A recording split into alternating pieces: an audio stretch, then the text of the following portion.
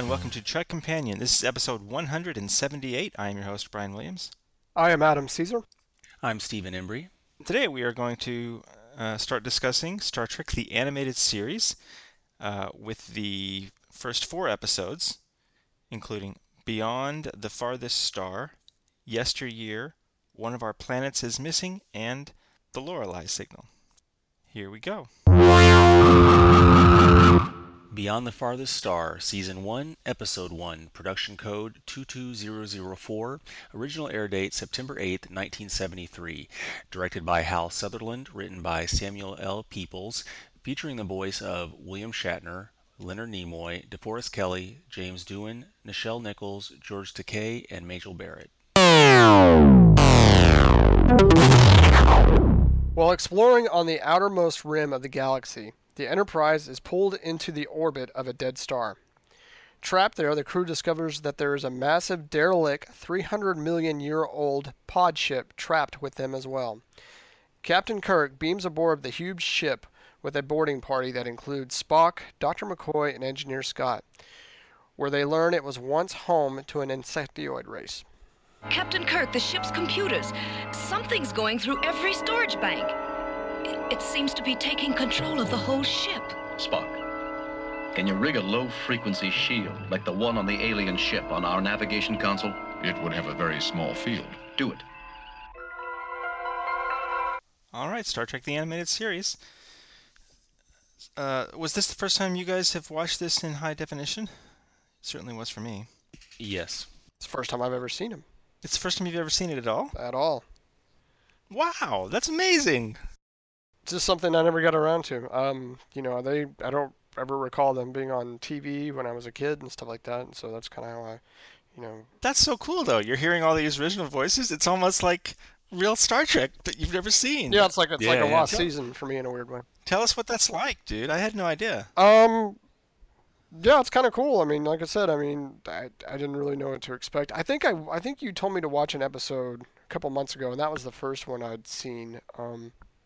You wanted me to watch an episode. I know I've seen one episode recently in the last year, but yeah, this is the first time I've ever seen Beyond the Farthest Star or any of them. So, like I said, it wasn't that I just never had the opportunity to see them. They weren't on television where I lived as a kid, and Brian and I used to work in a lot of rental stores. I don't recall them ever being available there when we rented and stuff like that. And so this is something it never came up where I had an opportunity to see them.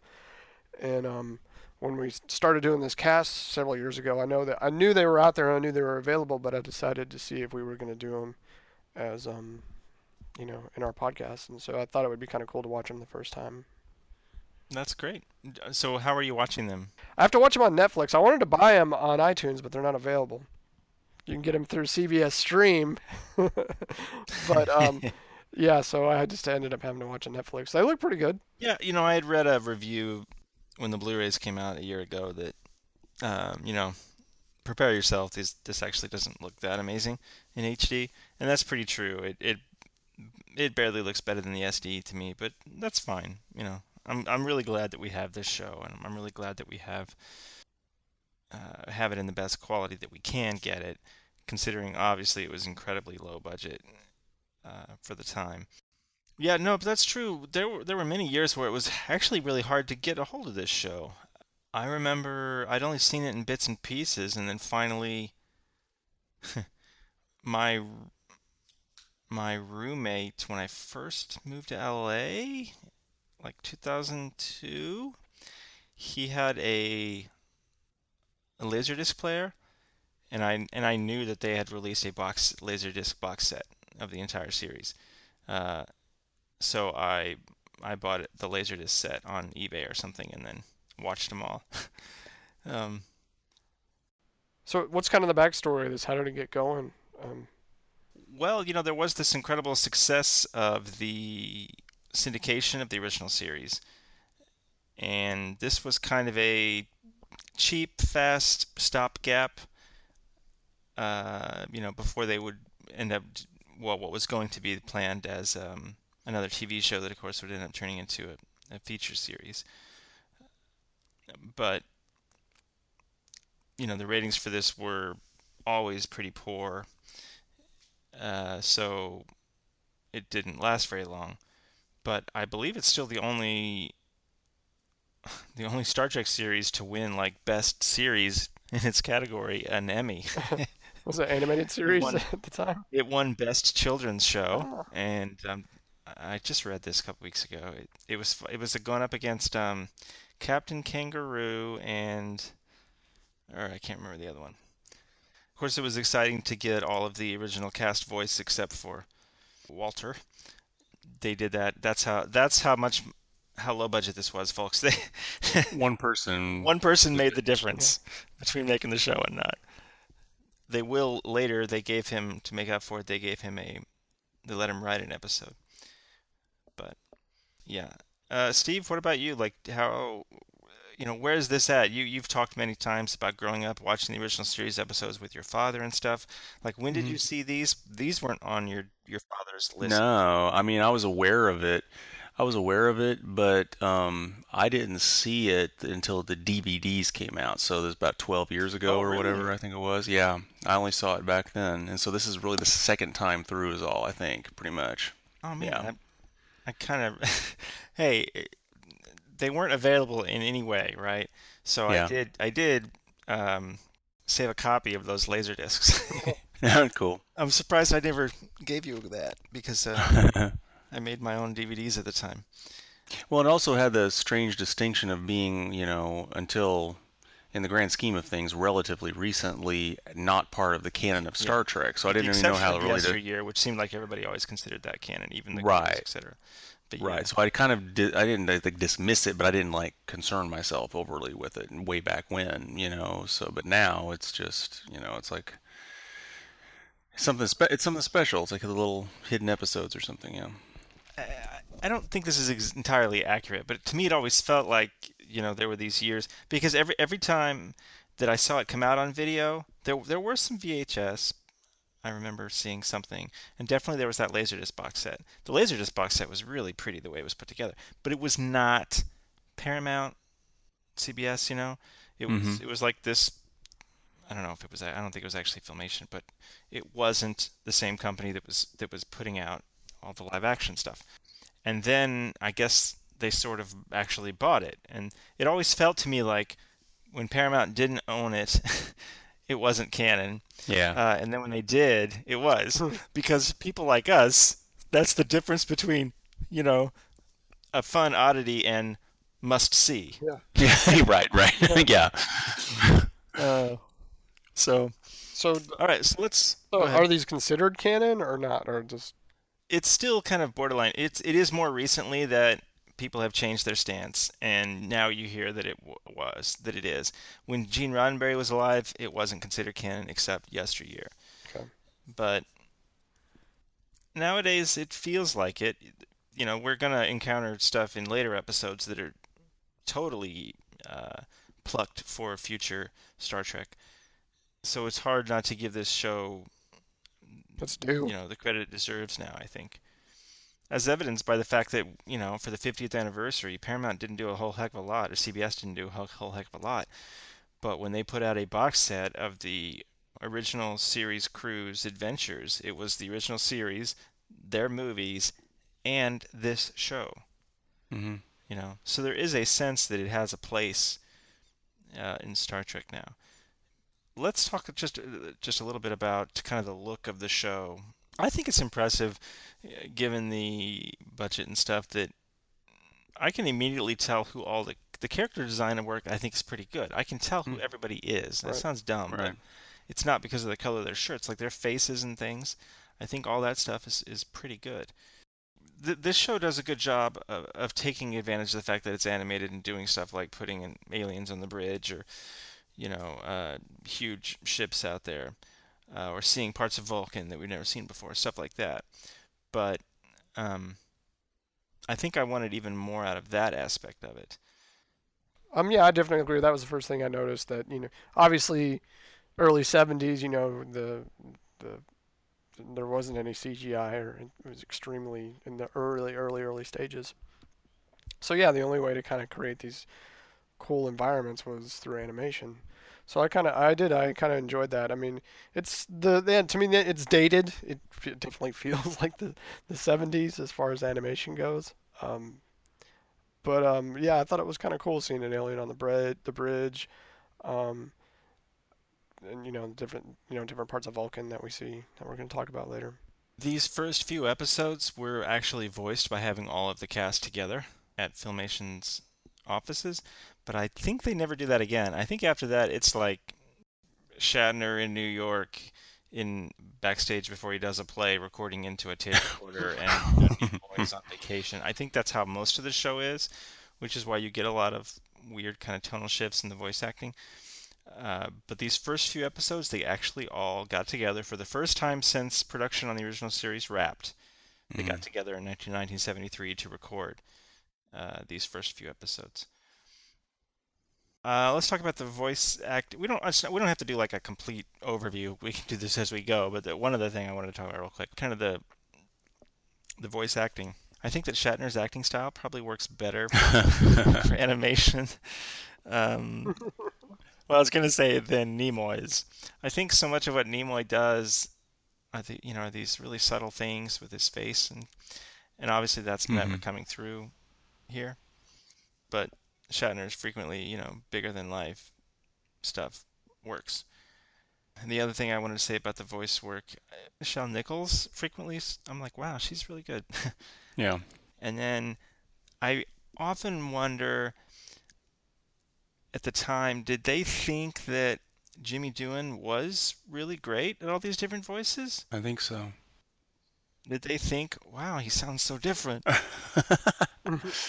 Because you hear like a Mel Blanc, or you hear somebody that's really talented and does all these different voices, you're like, I can't believe that's the same person. Well, Majel Barrett, I thought was kind of that way too, at least in what we've seen so far in this. Like that, the Lorelei one, my goodness, it's like, just everyone's got the same voice, Yeah, it makes it feel creepy. Right. Okay, so let's talk about this episode specifically. You guys remember what this episode's about? I don't mean about, but I mean about. Because that's one downside to this, that there's so many shots that will feel the same from one to the other. Again, probably because of the budget. But unless they're doing something fantastic, fantastical, like Yesteryear, where that's very, very clear. You need almost those entirely different visuals to make this kind of show stand out more. And I think like the first and Beyond the Farthest Star and One of Our Planets is missing. Those are just similar enough in feel for me that I have to review my notes to make sure I'm talking about the right one. The one thing that I liked about this kind of the science behind it, they got pulled into a collapsed star. I thought that was kind of a cool thing. It's science relatable.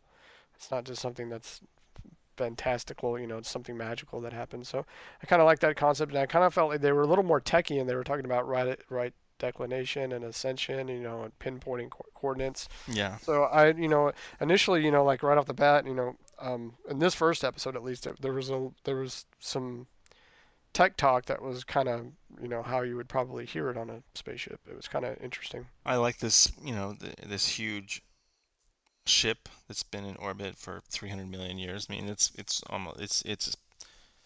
such a ridiculously large number and such a ridiculously large ship that it's just beyond comprehension almost. But the actual story itself, once they get in there and the creature entity whatever follows them back, didn't feel all that unlike an episode that we've seen a few times before.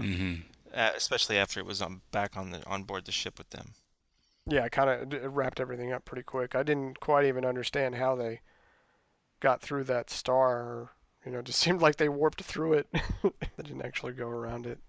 I thought it was kind of was saddened by the ending, like the ship kind of, or whatever, it was kind of like, don't leave me here or something. It was like pretty pathetic. Yeah, that entity, he sounds really, which is funny because at no point before that did it's Jimmy Doohan, right? At no point before that did the entity say or do anything less than right. obey, do what I say, Right. So yeah, it's a nice little. It has enough of those kind of little moments to give it a human feel, to make it stand out from what I imagine the rest of Saturday morning cartoons were like at the time. I mean, this is something we can I'll save until we talk about yesteryear. Just we're breaking it up a little bit, but like how much Right. of, I'm not sure how much of a kids show it is, but these are the kind of things that make this still watchable. Um, 40 years later, hearing that entity, scream, Hmm. "Don't leave me," the loneliness or whatever. Right. I like the way the Enterprise looks in animation. Yeah. Yeah. It looks really cool. It's such a great. It's still. I mean, it's always and forever such an incredible design, but that it's just as effective as hand drawn animation is pretty cool. Is this episode about anything? Well, I had a hard time with it because the ending is kind of like you said, this entity is appears to be or a malice up until that point when you have to feel sorry for him.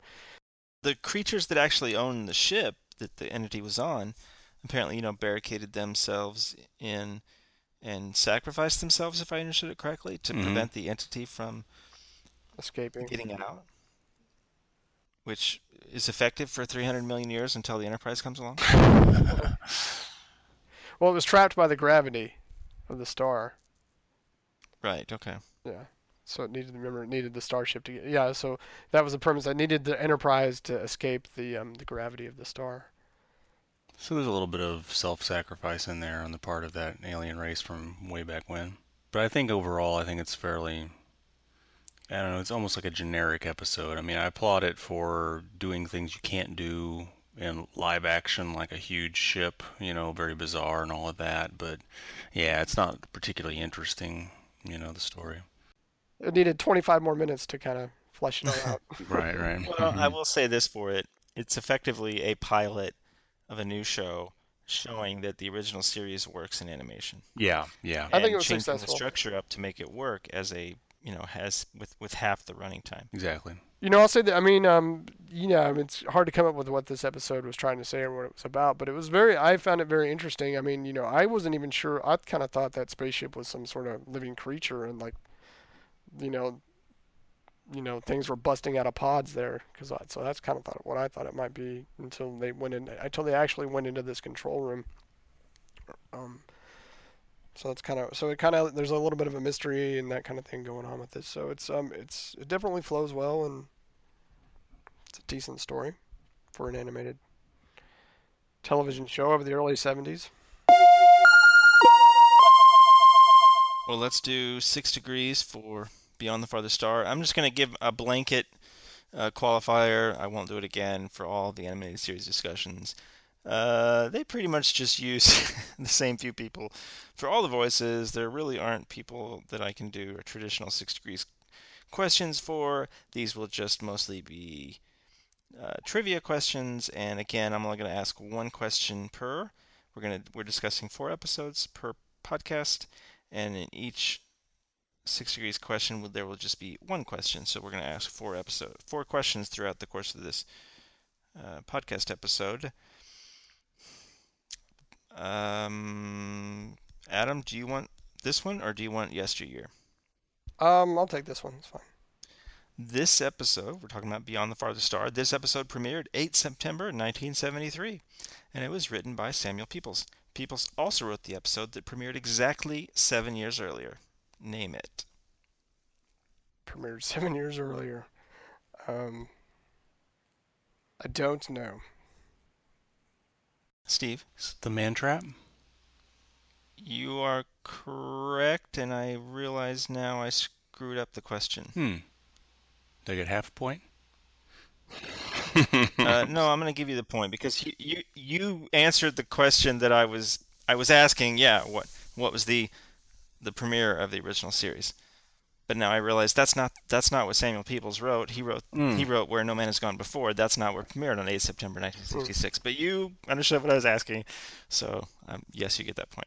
You got the spirit of the question Yes. right. All right, very good. So Awesome. no emails, please. Samuel Peeples wrote Where No Man Has Gone Before. So I'm aware. Okay. All right, let's move on. Yesteryear, Season 1, Episode 2, Production Code 22003, original air date September 15th, 1973. Directed by Hal Sutherland, written by D.C. Fontana. Additional voices by Mark Leonard as Sarek, Billy Simpson as young Spock, and Keith Sutherland as young Sepik. Captain Kirk and Spock return from a time-traveling research project they have been conducting with the use of the Guardian of Forever and Starfleet historians. When they emerge from the portal, they discover that no one on board the Enterprise recognizes Spock. Kirk and Spock are further surprised to see that an Andorian officer, Commander Thillian, has replaced Spock as first officer. In the new timeline, history has recorded that Spock died at the age of 7 undergoing the Kos-Wan ordeal on Vulcan. Spock, did Selleck look like you do now? I believe so, Captain. And I know what you're thinking. It was I who saved myself that other time. But this time, you were in Orion's past with us when the historians had the time vortex replay Vulcan history. You couldn't be in two places at once, so you died as a boy. Yesteryear, I feel confident in saying this episode is probably pretty universally praised as the best episode of the animated series. That isn't necessarily the reason we say it was for a long time considered canon when others weren't. Although I'm sure if it had been terrible, then maybe that wouldn't have happened. But it was mostly, this was D.C. Fontana. She did so much great work with Spock in the original series. And the way she followed it up and, getting Mark Leonard back. This was the kind of thing that really kind of defined Spock's character. I haven't watched the animated series in years, certainly. I have not watched Yesteryear since the JJ movies. Boy, it's very brief, but that scene at the beginning when those other little kids are picking on him, it sure reminded me of that moment in JJ's first Star Trek movie when those other kids they get into the fight.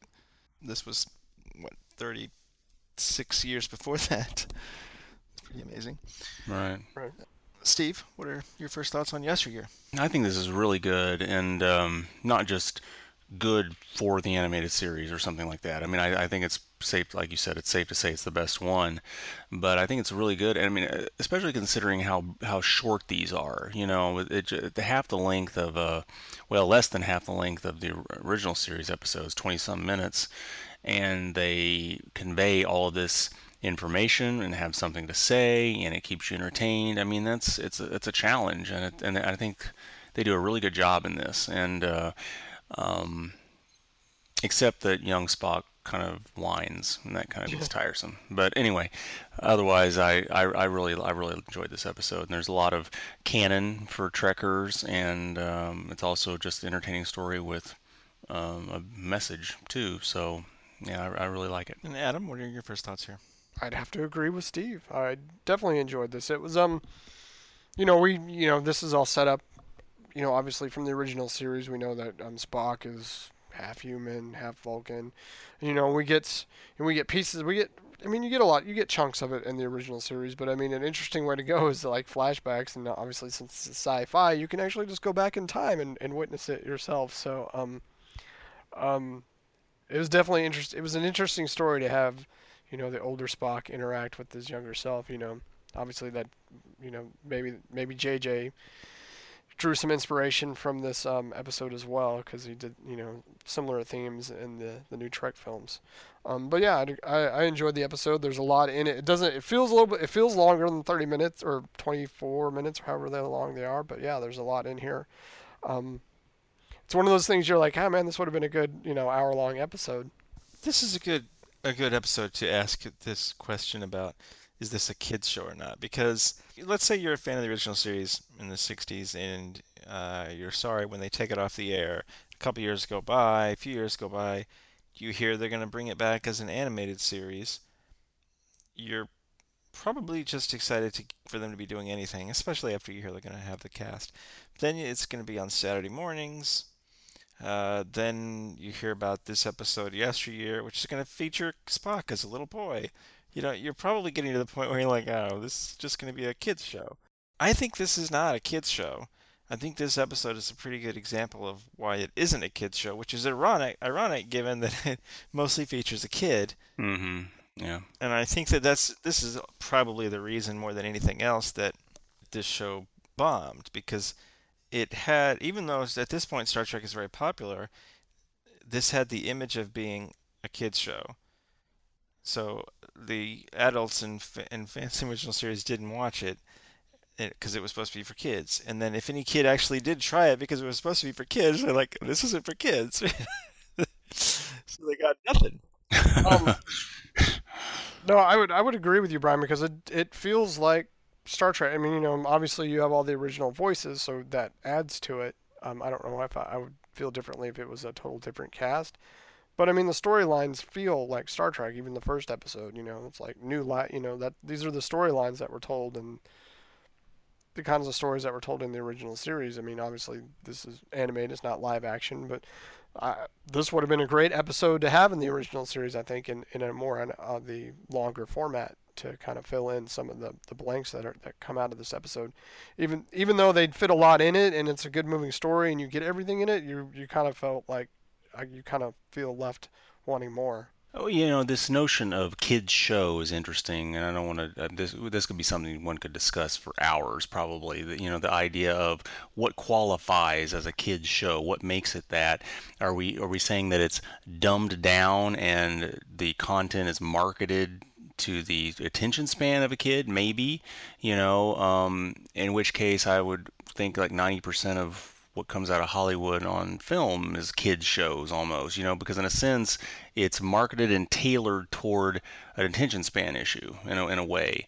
But I don't think this is a kids show, but it is interesting contextually to think back in 1973 what you would think as a Trek fan when this came out, because I suspect that the vast majority would have thought an animated series, and it's not going to be taken all that seriously. They may be excited to hear these voices again, to see Trek again in some respect, but I suspect back then, animation was mostly considered. I mean, heck, there's plenty of people now that think animation is only a kid's medium, and back Right. then I suspect it was universal pretty much. Well, I mean, you think about what was when you go back to anime. I mean, it's what primarily Disney. You got Warner's. I mean, I go back and I watch some of the Looney Tunes and stuff like that. Those don't even particularly feel like kids shows. Right. Yeah. I did play these first two episodes for my 6-year-old son, and a little bit, not so much beyond the farthest star, but by the time we got to yesteryear, he definitely turned to me and said, "They talk a lot in this show." You know, Right. to when it feels like, in a way, even more talking than the live action original series is what's driving the story. Well, yeah, I mentioned that from the first episode, for the start. There's a lot of tech talk in the first, 2 or 3 minutes of the episode.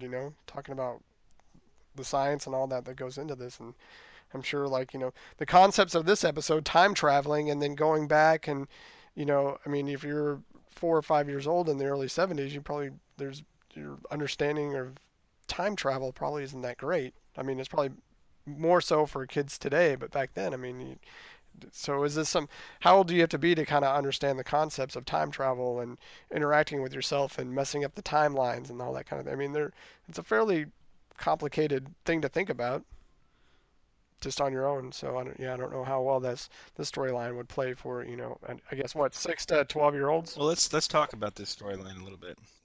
We got the opening fine where, oh, who is that guy? It's Spock.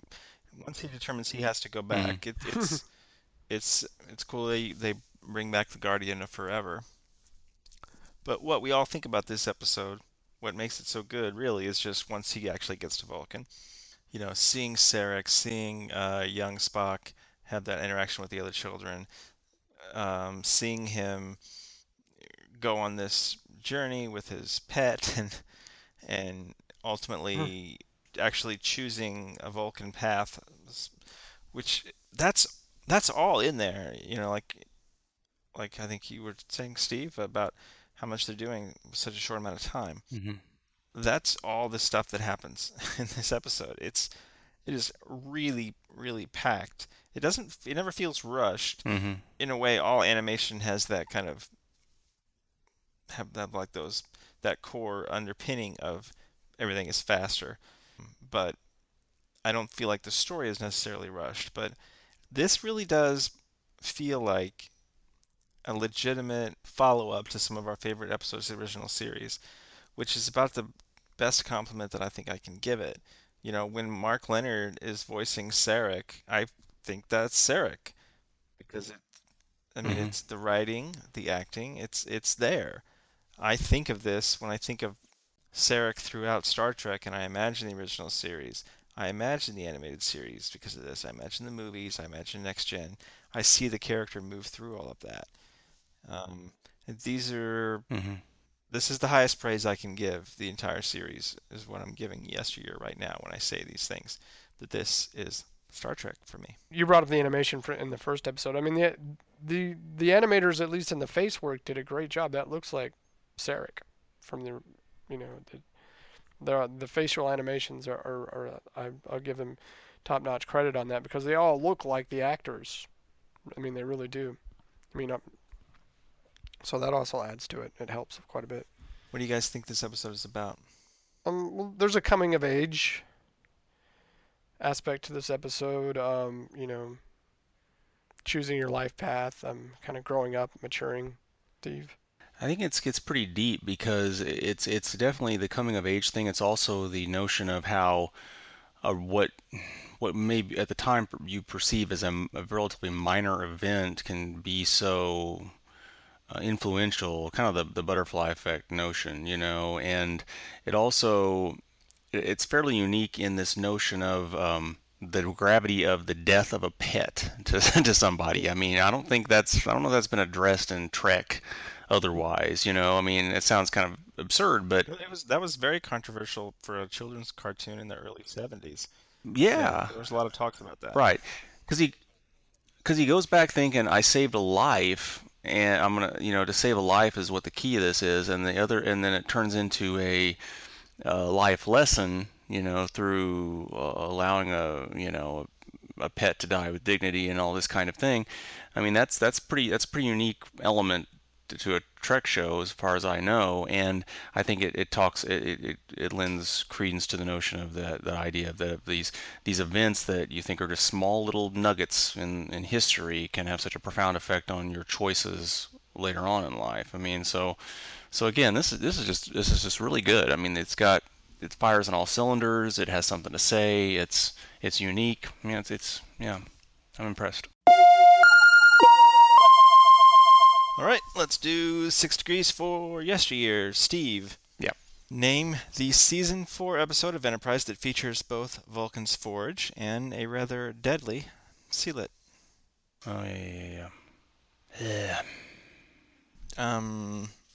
Something that I just said yeah. is maybe sort of the title partially. Oh, right. Kind of. The Forge? You are correct, the Forge. Steve has 2. Moving on. One of Our Planets is Missing, Season 1, Episode 3, Production Code 22007. Original air date September 22nd, 1973. Directed by Hal Sutherland, written by Mark Daniels. The Enterprise encounters a giant cloud that consumes planets that lie in its path. They determine it is heading for Matiles, home to the Federation colony governed by retired Starfleet officer Robert Weasley. The Enterprise must discover a way to head off this threat before Matiles is destroyed. Captain Kirk takes the Enterprise inside the cloud in an attempt to stop it. Avoiding obstacles and proceeding from one chamber to another, the ship begins to lose power. It is possible this cloud in which we are entrapped is a living thing. The cloud is alive. Seeing Spock mind meld with a cloud made me think that he would be handy, like on a rainy day. Adam, one of our planets is missing. Go ahead. Where do we find it? I don't know. This episode somewhere in the middle kind of started reminding me of. Do you guys remember the movie Inner Space? I think Randy played, and so yeah, and I can't remember. There's another movie like that from the late '60s, early '70s. I think Raquel Welch is in it, where they inject a tiny little ship into a body. So that's kind of what it made me think of. Once they started getting into the cloud, and you had the little digestive enzymes coming after the ship. Fantastic Voyage. Yeah, there you go. So that's kind of what it reminded me of. Obviously in space. I think it works pretty well in this animated series. I don't think this is a storyline that would have probably not turned out very well if they tried it live action, but it works in an animated show, I think, because you can kind of show a little bit more what's going on inside the digestive system and the brain and stuff like that. It kind of wraps up quickly. I liked it for the first run. It does feel a little bit like Doomsday Machine. I know that was an influence for this episode. This was the Mark Daniels one, right? Mm-hmm. Yeah, so Mark Daniels, of course, directed a lot of the episode's original series. He wasn't really necessarily a writer. They let him write this episode. But what's the cheapest writing we can get is what it always feels like. Everything about this show. And that's not a complaint. It's just that when you make the original series season 3 feel like Game of Thrones budget, that means you got a small budget. So they contact the guy, who was he? The guy on the planet, Wesley? Mm-hmm. I did like how they kind of brought back a character from the original series just to do it. I thought that was interesting. Yeah. And of course, they made a creative choice to voice him with, who was it? Majel Barrett? Oh, no. No. Just one more try. Oh, Jimmy Doohan. That's right, yes.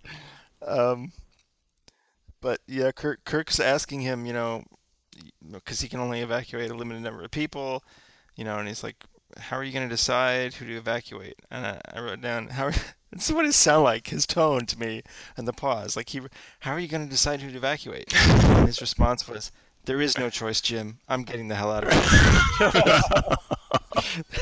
That's what it sounded like. But actually, no, he says something about the children, which is always the safe move. Right. Just a little tiny percentage of them, but they're children. Of course, they'll need me to take care of them, so I have to go. Right, of course. There's a little short bit there where Kirk is asking McCoy about, because Kirk decides, well, if we're going to kill this entity, if it's going to save all these other people, and it doesn't matter if it's alive or not or what. And he has a brief debate about that. It doesn't feel like it lasted too long, but you got half as much screen time. Right. Okay.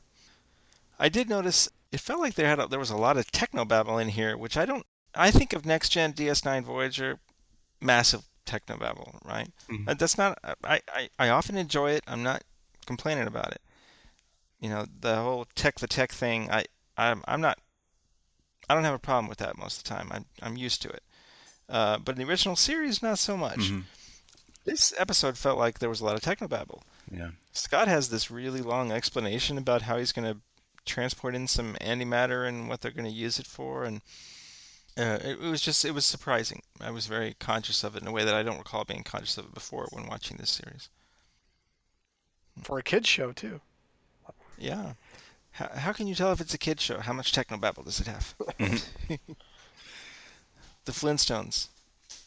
A lot of technobabble. You mentioned that this kind of felt like Doomsday Machine. It kind of had some similarities to me to the motion picture. Oh yeah, I can see that totally. Well, Spock gets in a spacesuit, not a life belt or whatever. Mm-hmm. Is that what they were called? Not life belts. What are they called? Oh heck, what was the deal? Life belt. That sounds like they're going to jump off the Titanic. Life support belts. Life support. 'Cause I made a note of it in the first episode. Yet another thing that I'm sure they did to save some money, because then you Right. don't have to redraw the characters. You just put Right. this glowy thing around them. So yeah, no, you're right. I hadn't thought of that, Adam. In motion pictures, Spock gets in that suit, he goes out there, and then he basically tries to meld with the thing through Right. thin air, which is exactly what he does here.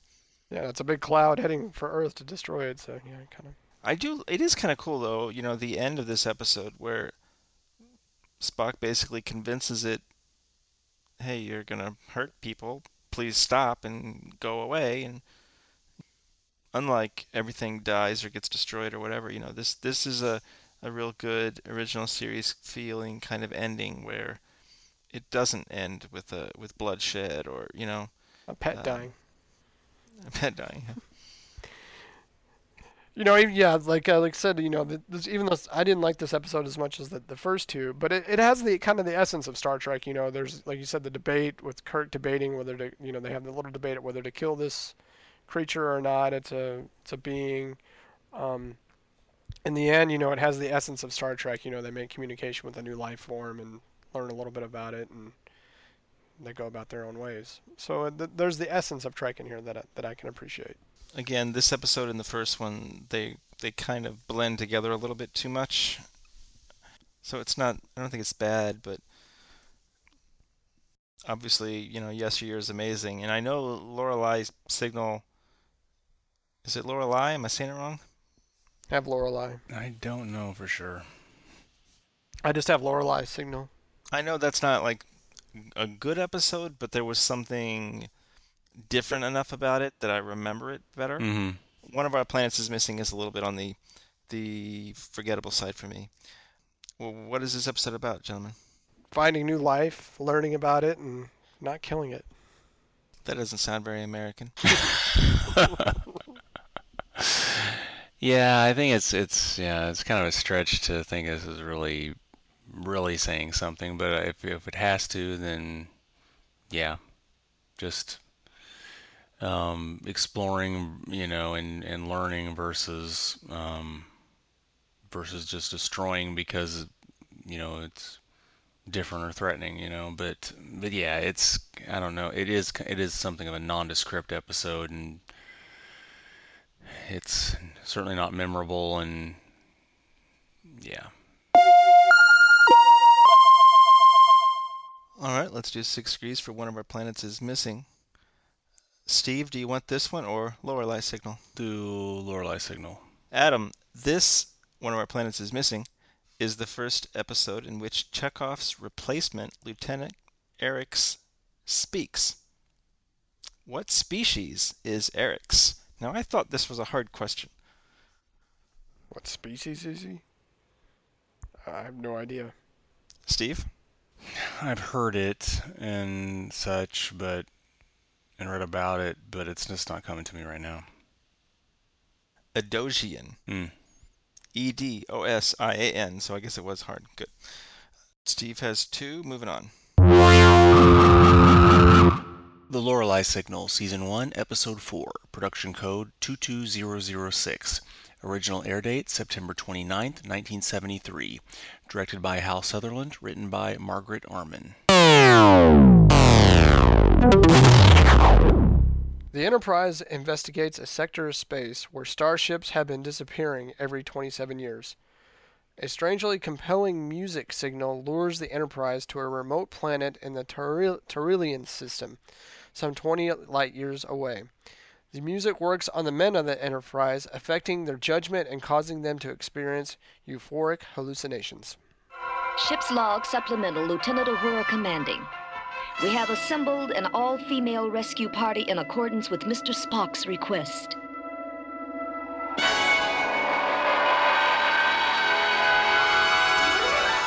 Steve, why don't you start us on Lorelei Signal?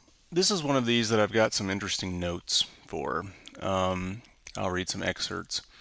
What's a star year? Stupid grins, all the same women doing tricks, a tear, they're old, and there's enough women in security to man the transporter pads?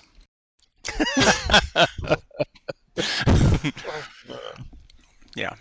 So Well, they've come a long way since 1969. yeah. This is the fourth, fifth hypothetical season or whatever. Yeah. So yeah, it is certainly more memorable because it's unique. As I've said before, I think the all these women looking the same and voiced by the same person who sound the same as Nurse Chapel kind of just make it weird, creepy, and whatever. Um, on the positive side, I do think it's cool that Uhura is taking over and taking command, and Yeah, that's awesome. yeah, that's certainly the high point. I enjoyed that. And then the low point is all of the old men in an urn down the planet. I wonder if the old men in the urn, maybe that's where they started with this. I don't know what I'm going to do with it, but I've got this idea of Kirk quite old in an urn. Drowning in an urn. But yeah, Uhura taking command is definitely the high point. That is very cool. It's just, honestly, I think it's kind of neat that we get an all-female away team, that the women have to go save them, the men, Yeah, in a way. yeah. That's, God, can you imagine that on the original series even? Because I cannot. I don't think Shatner would really care here, you know. Uh, Especially if he's drowning in an urn. we get the little trick of fixing their ailments by using the transporter's original patterns or something. Yep, which we see most prominently in the second season of Next Gen. Probably your trivia question. But it's It is not, but okay. now I'm glad I didn't do that. But yeah, that's one of the most discussed topics in Trek when they, mostly referencing that second season Next Gen episode because it's kind of course, begs the question. Well, you get old and you can go through the transporter, So Yeah, well, it's got that same issue with Into Darkness, yeah, with the magic con blood. Yeah. I mean, if this is gonna fix anything, then yeah. yeah, I wouldn't knock this episode here, 1973 end of an animated episode that they came up with this idea. right, right. I Yeah. I think Next Gen is probably a little more fair game. And definitely Into Darkness. What?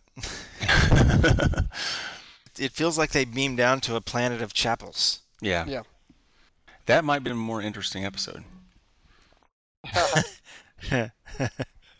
So I had a question kind of off this episode topic. I meant to ask it earlier. I mean, why didn't they use more of the original music? Is that just rights, or they just wanted to go with a different feel? Does anybody have the answer to that?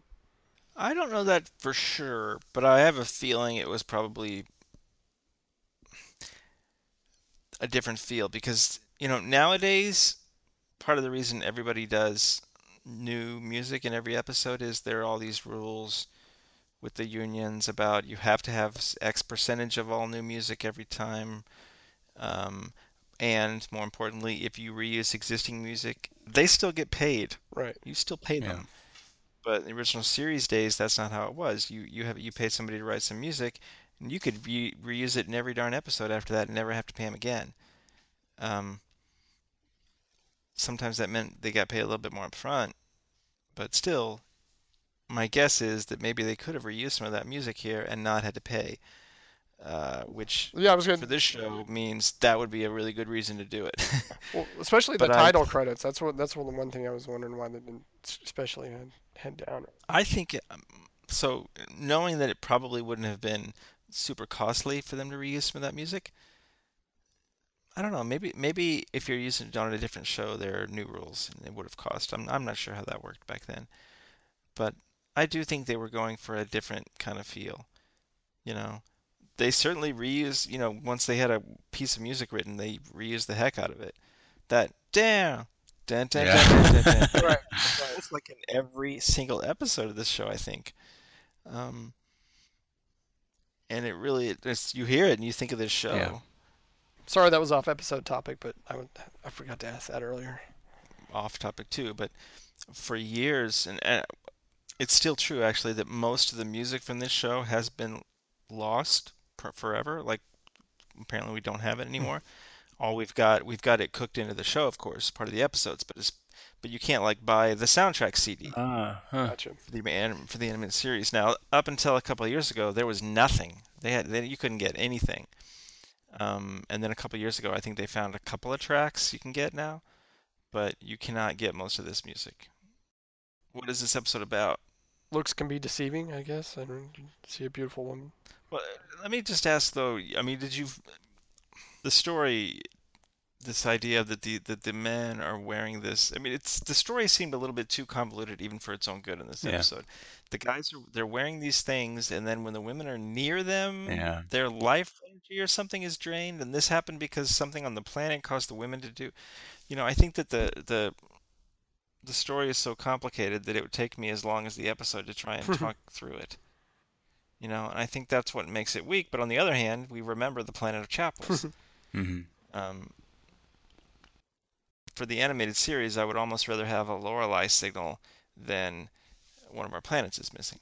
So yeah, I mean, of the 3 episodes today, yeah, this story is. I mean, it's distinct. 4. We do 4 you know, now. from the other 3. This episode from the other 3. Yeah, I mean, it is distinct. You have all the chapels, and it's different from Beyond the Star and Planets. But I mean, the story is kind of like you said, it's not quite as organized and put together. So I wouldn't call it strong. I would call it the weakest of the 3 today, as far as episodes go, and like as far as what it's about. I mean, I agree with you and Steve. The high point of it was Ahura. This was great for her. This was a great episode for her. But beyond that, it's I kind of it was kind of goofy. Steve, is this about anything? I really struggle to come up with something. I think it's one of these that's so convoluted. I mean, maybe if I, drew a couple diagrams and thought about it for a few hours or something, maybe I'd come up with something. But it's difficult to get anything out of it, really. It's kind of interesting that they gave up immortality, thinking they would be a better future for them if they could have other things, I guess. I'm not even sure exactly what, but maybe the ability to have children. Was that part of it? I Or guess, to and grow that's probably old? the key to making it about something that they didn't quite do. But yeah, going down that path, that idea. But yeah, it was hard. It was kind of weird to determine, what were they trying to say? I did my last little note here was become as other women. What? Because I remember there was something saying like you'll become as other women, and I didn't understand what they were talking about. Well, at least they didn't watch Turnabout Intruder.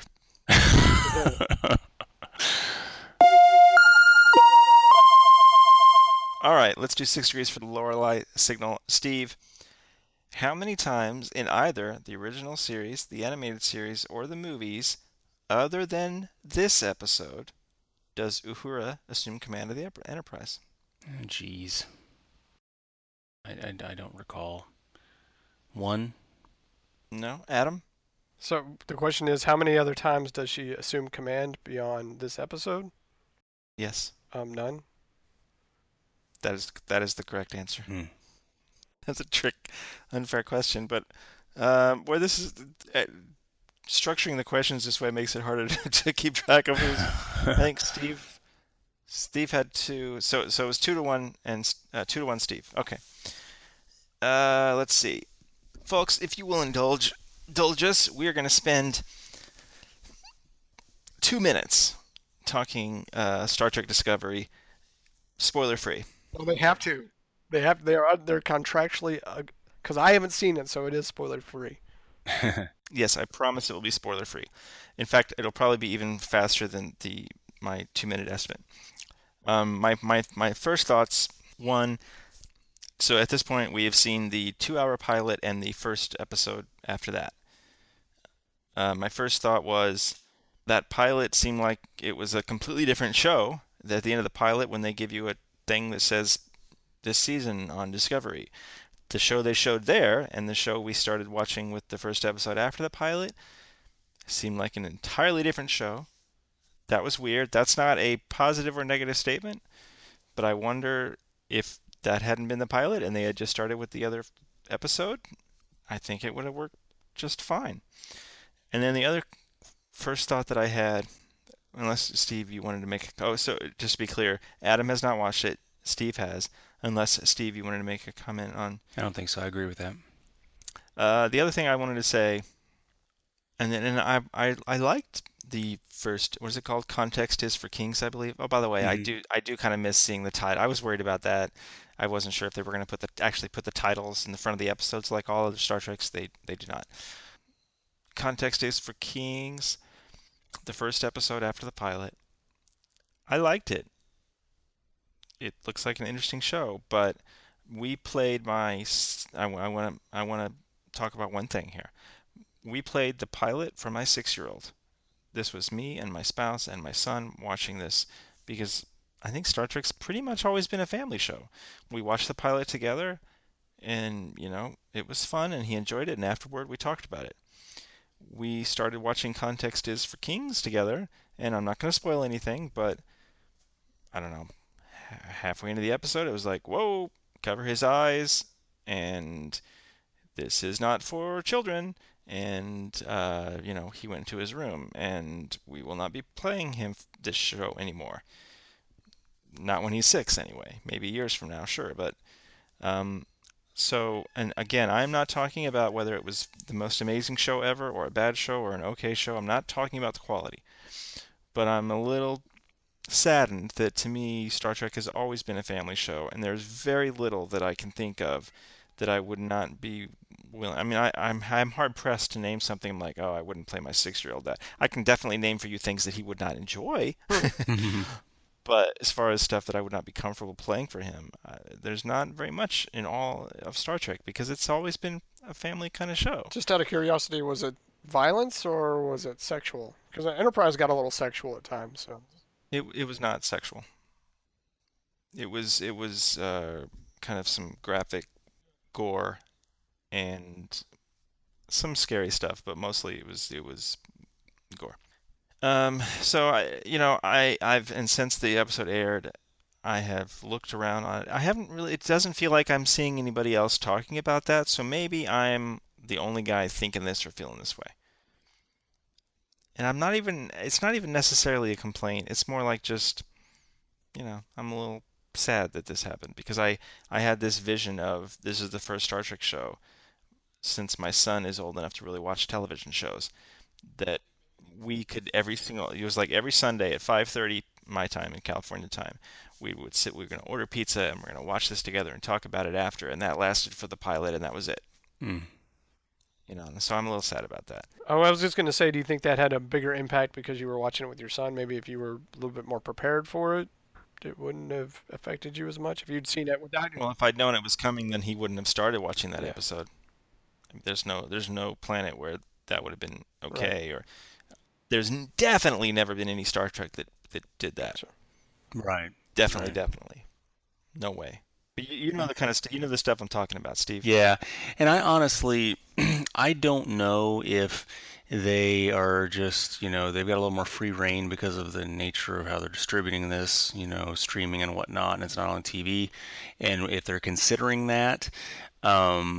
And how they're marketing it, I do think it's a fair statement to probably say that they should have. I don't know how you'd make such a statement, but to say who the target is and that there's something in this, and here's here's the age range or the target or some kind of rating, like they do in some respect. I think that would have been good. I do also think, though, just from.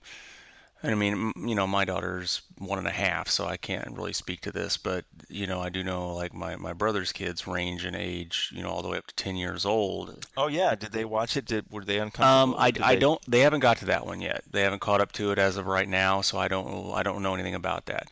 But I do know that he and I often speak of what the general populace does in respect not to Star Trek, but to movies in general. And I do think that we're in a situation where the majority of people allow their kids under the age of 10 to watch PG-13 movies, anymore. And so I wonder if we're seeing this kind of this escalation, of what's acceptable in the eyes of so many.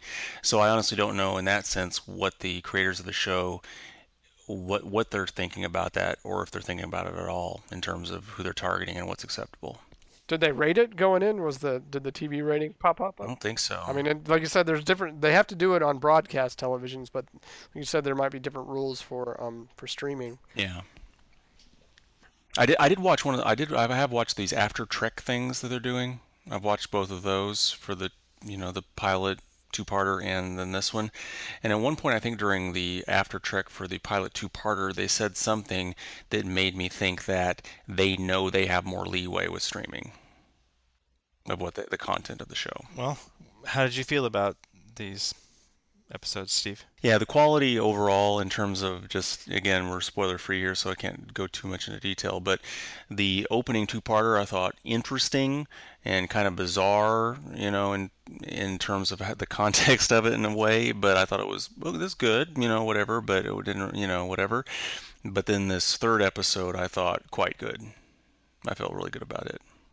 Yeah, I mean, it's a show that show, Yeah. the third episode show that looks like what the show is a show I'm interested to watch. Mm-hmm. Yeah. I really am. I'm just sad it's going to be me watching it late on a Sunday night. Right. Instead of eating pizza with my son. But, there's lots of other Star Trek. You never know what they're going to do. Mm-hmm. There's one other thing I very quickly wanted to talk about.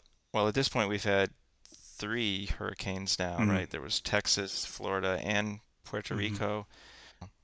I think I talked about Texas the last time, but it's just as devastating everywhere else. And if you can go to the American Red Cross's website or your organization of choice and donate even a few dollars, it really does make a huge difference. And then the last thing I wanted to bring up, we try to be apolitical. I know we have listeners from all walks of life, and I respect all points of view. There was a tragedy in Las Vegas earlier this week that again made me revisit some strong feelings I have about certain issues politically. And yes, I'm talking about gun control. And I know some of the people, thank God they're okay, but I know some of the people that were at this thing in Vegas, and those people are scarred for life, and they're the lucky ones. And I was thinking about this, and I was thinking about how this show is a show that we do for not money. We do not do this show for money. It's nonprofit, obviously. In fact, it's the opposite of that because I spend money to pay for the service for this thing. It's a debt show. Yeah. Yeah, it's a debt show. And because I respect all of our listeners, I still go out of my way to keep it pretty apolitical. But I was thinking about Star Trek, and I was thinking about this incredible future. And every time we think about, every time you ask the question for half a century, why is Star Trek still so popular? Why has it survived?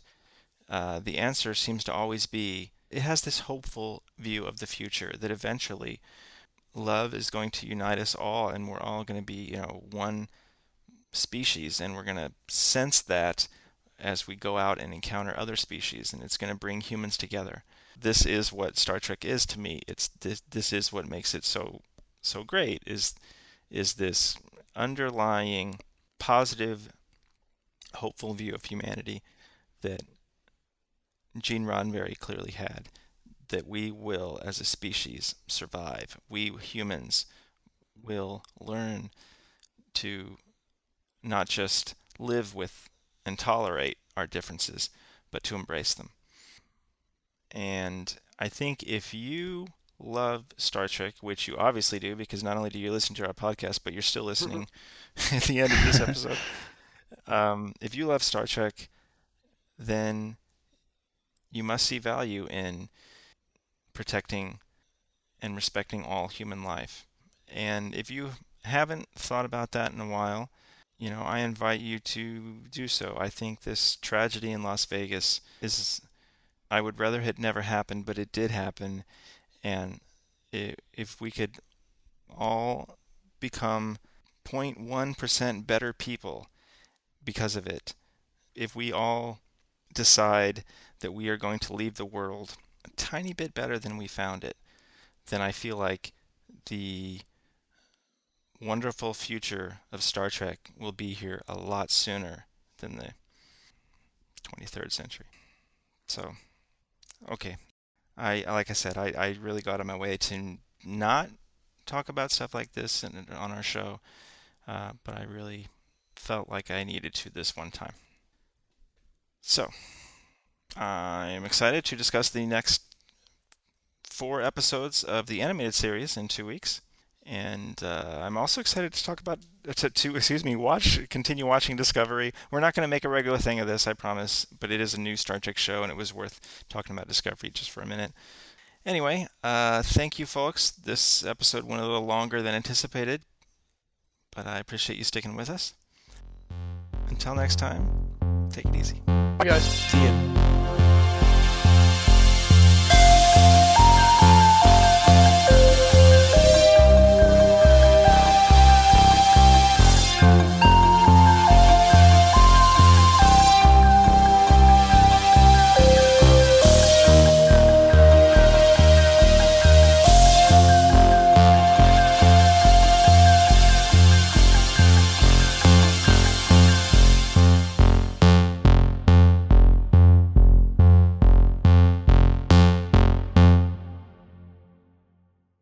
Stefan, I passed it.